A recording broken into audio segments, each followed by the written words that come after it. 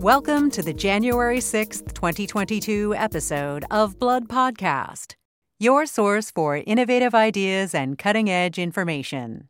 Our topics are based on articles published in Blood, a journal of the American Society of Hematology. Today, we'll talk about the long-term outcomes in patients with severe aplastic anemia treated with immunosuppression and L-Trombopag. Learn more about anti-inflammatory and cytoprotective effects of Factor VIIa, and discuss the role of IL-1 in microbiome-induced aging of hematopoietic stem cells in mice.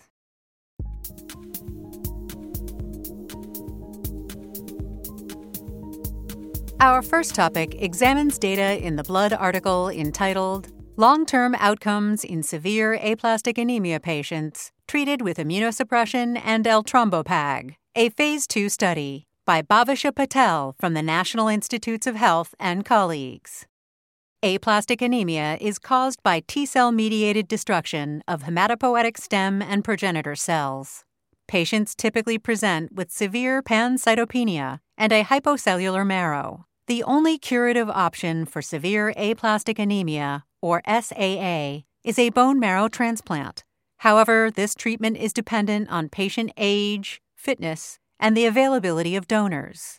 Immunosuppressive therapy, or IST, consisting of horse antithymocyte globulin and cyclosporin, remains the standard of care for older and less fit patients, and for those for whom suitable donors have not been identified. Prior studies have shown that IST results in excellent long-term outcomes in about half of SAA patients who achieve a hematologic response, while a relapse or clonal evolution to a myeloid malignancy occurs in the remaining 50%. L-Trombopag is an oral thrombopoietin receptor agonist previously shown to be effective in SAA refractory to immunosuppression. It was approved by the FDA in 2014 for these patients based on a response rate of approximately 40%. In their 2017 paper, the authors reported improved hematologic responses in patients with SAA treated with a combination of L-Trombopag and IST, compared to a historical cohort treated with IST alone. Most patients, 80% or more, depending on the cohort, treated with L-Trombopag achieved a hematologic response at 6 months. Compared to patients who received IST alone, patients who also received L-Trombopag had a more robust count recovery. In the current study, investigators aim to assess the long-term outcomes in the largest cohort of patients with SAA to date treated with IST plus L-Trombopag. The prospective Phase 2 study enrolled a total of 180 patients with SAA, which included the original 92 patients and 86 newly enrolled patients. Study subjects were accrued from 2012 to 2020 and divided among 3 treatment cohorts. Cohort 1 received L-Trombopag from day 15 to 6 months, Cohort 2 from day 1 to 3 months, and Cohort 3 from day 1 to 6 months. All patients received horse antithymocyte globulin, 40 milligrams per kilogram on days 1 to 4, as well as maintenance cyclosporin from day 1 to 6 months to keep serum levels in the range of 200 to 400 nanograms per milliliter. Secondary endpoints performed on 178 subjects included overall survival, rates of relapse in patients who were responders at the 6-month mark, clonal evolution to a myeloid malignancy or new chromosomal abnormality, hematologic response of relapsed patients, and the effects of cyclosporin maintenance dosing on the rates of relapse. The median follow-up was 4 years. A historic group consisting of patients with SAA treated only with standard IST served as the comparator. The overall hematologic response rate was 81% at 6 months in the group treated with L-Trombopag and IST, compared to 67% in the historic IST group. In Cohort 3, where patients received the same duration and course of IST and L-Trombopag, the complete response rate was 44%, and overall hematologic response rate was 80%. In all 3 cohorts, about 50% of patients maintained their response at the last follow-up without any major adverse events. However, the results from the extended cohort showed that superior hematologic responses were not maintained after eltrombopag discontinuation. Grade 3 to 4 adverse events attributed to eltrombopag included elevation of ALT, AST, and total bilirubin in 12 to 18% of patients. Eltrombopag was discontinued in 3 cases, and the dose was reduced in 1 subject due to a cutaneous eruption. The authors reported a cumulative incidence of relapse of 43% at 4 years. A relapse rate of 56% was observed in patients who discontinued cyclosporin at 6 months, compared to 39% in patients who received an additional 18 months of cyclosporin maintenance. 2/3 of the relapses occurred before 2 years. The median time to relapse in all patients was 280 days. Interestingly, relapse occurred at 2 distinct time points: shortly after 6 months, when the cyclosporin dose was reduced and eltrombopag was discontinued, and again after 2 years when cyclosporin maintenance was stopped. Most of the patients who relapsed were retreated with therapeutic doses of cyclosporin plus or minus eltrombopag, with 74% responding to this treatment. Older age was found to be a predictor of a higher risk of relapse. A clonal evolution rate of 15% at 4 years was observed in all treated patients, which was not statistically different from the historic IST group. High-risk clonal evolution, that is, to a myeloid malignancy or chromosome 7 abnormality, was noted in 5.7% of patients and conferred a poorer overall survival. Neither relapse nor high-risk evolution occurred at a higher rate than was observed in the historical cohort, but the median time to both events was earlier in IST plus eltrombopag treated patients. Overall survival at 4 years was 92.5% in patients receiving eltrombopag plus IST, compared to 86% in the historical cohort. Most of the deaths were attributed to infections in the setting of neutropenia. A major limitation of the study was the use of a historical comparator group rather than a randomized 2-arm trial. In an accompanying commentary, Daria Babushok from the Children's Hospital of Philadelphia notes that the study findings suggest that adding eltrombopag to upfront IST is clinically meaningful. By promoting early responses, eltrombopag may shorten the period of severe cytopenias and reduce the risk of complications and potential need for more toxic therapies. Since responses were not maintained after eltrombopag was discontinued, Babushok wonders whether prolonged treatment could be beneficial in initial responders, including those with partial responses at 6 months. She further notes that the excess 17% of relapses in patients who discontinued cyclosporin at 6 months suggests recrudescence of autoimmune severe aplastic anemia as the relapse mechanism, which is in accordance with the dose-dependent effect of cyclosporin on relapse risk observed in historical NIH studies. In contrast, she proposes that the mechanisms underlying the large number of early relapses after stopping eltrombopag in patients continuing cyclosporin maintenance are probably non-immunologic. Babushok concludes that additional studies are needed to develop early biomarkers of relapse, as well as safer and more effective strategies for relapse prevention.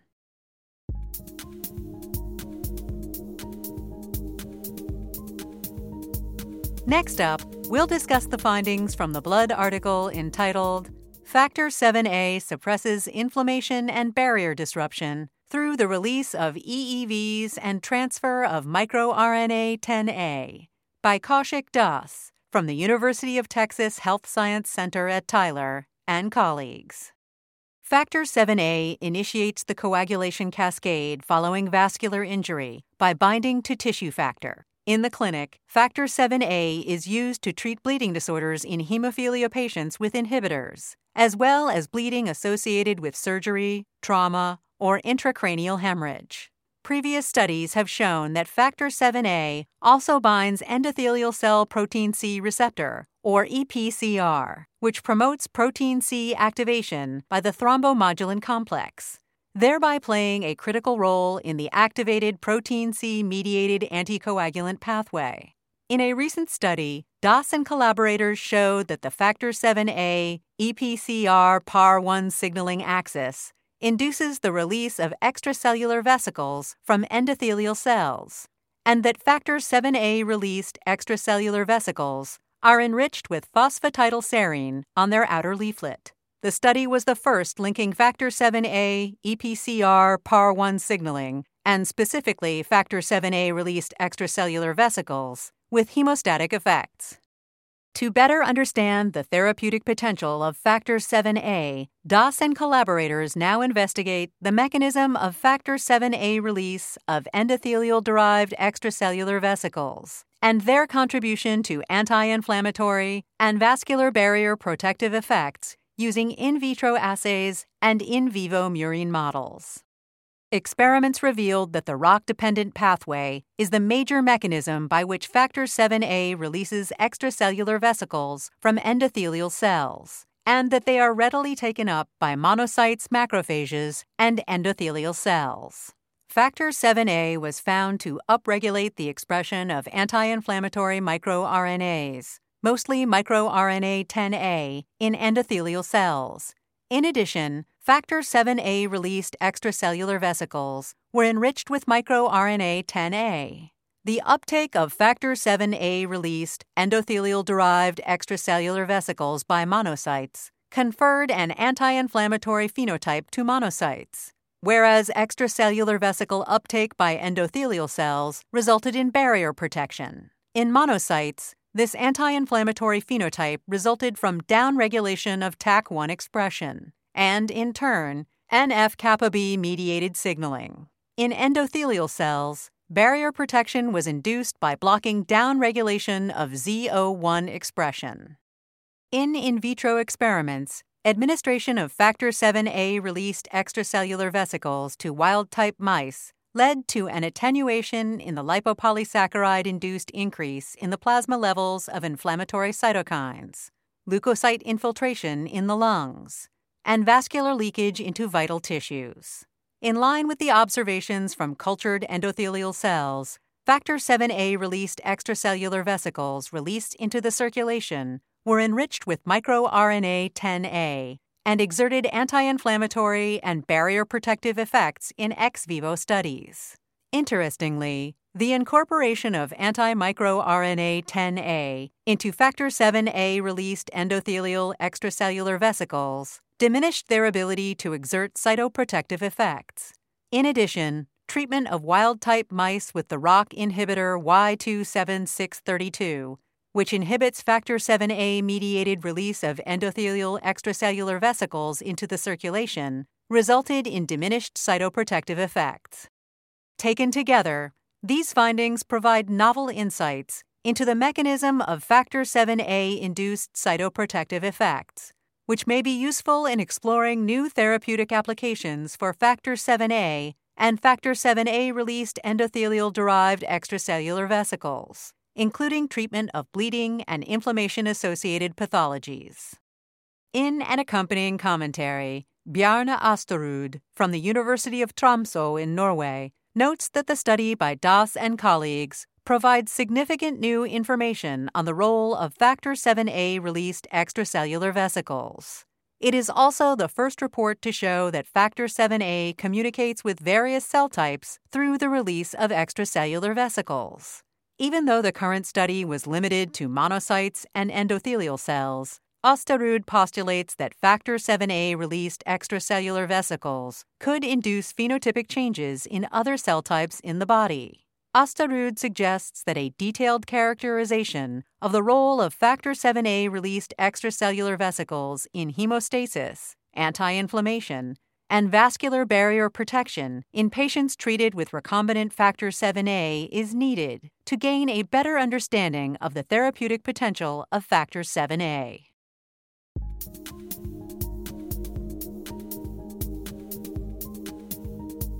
Lastly, we will review a report published in Blood entitled IL-1 Mediates Microbiome-Induced Inflammaging of Hematopoietic Stem Cells in Mice by Larissa Kovtoniuk from the Comprehensive Cancer Center Zurich in Switzerland and collaborators.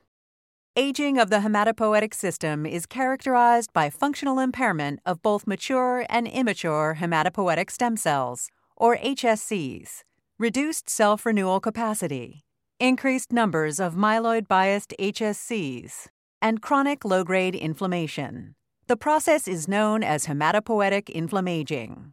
Studies have identified the presence of specific inflammatory clues in HSC aging and the increased drive to myelopoiesis.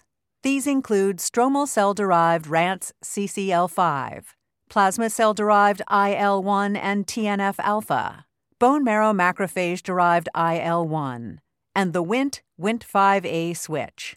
However, less is known about the upstream events that may be implicated in inflammaging. In recent years, the role of the microbiome in hematopoiesis has been the subject of increasing attention.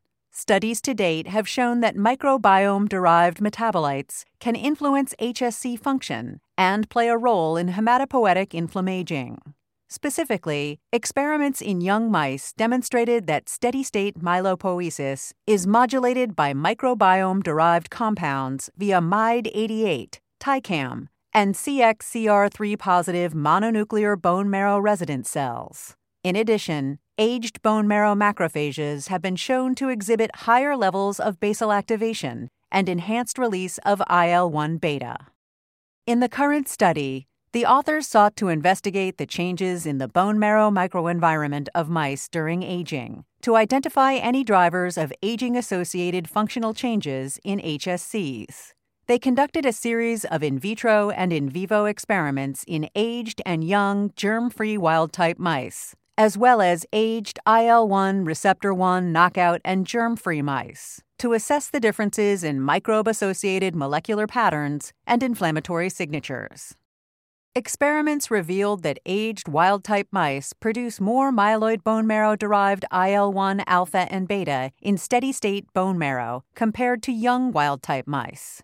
In addition, upon lipopolysaccharide stimulation in vivo, aged mice showed higher and more durable IL-1 alpha and beta responses.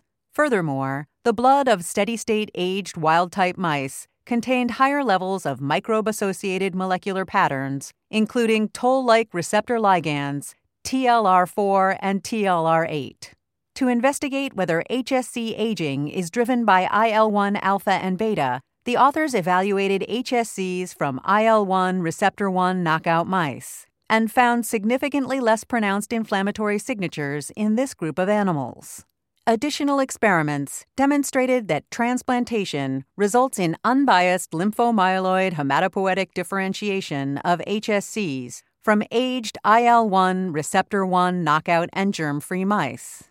Interestingly, in vivo pharmacologic blockade of IL-1 signaling with the human interleukin-1 receptor antagonist anakinra and antibiotic suppression of the microbiota in aged wild-type mice were similarly effective in reversing the age-dependent functional impairment of HSCs. This resulted in improved myeloid skewing, restoring balanced differentiation. Taken together, these findings demonstrate that the microbiome IL-1 receptor 1 axis is a key, self-sustaining, and therapeutically partially reversible driver of inflammation-associated aging of HSCs.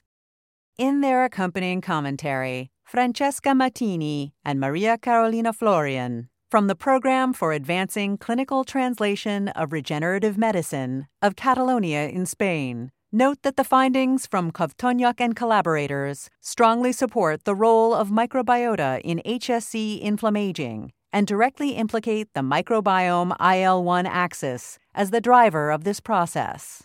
These findings may have repercussions for the development of new therapeutic approaches and improvement of available clinical protocols for various conditions.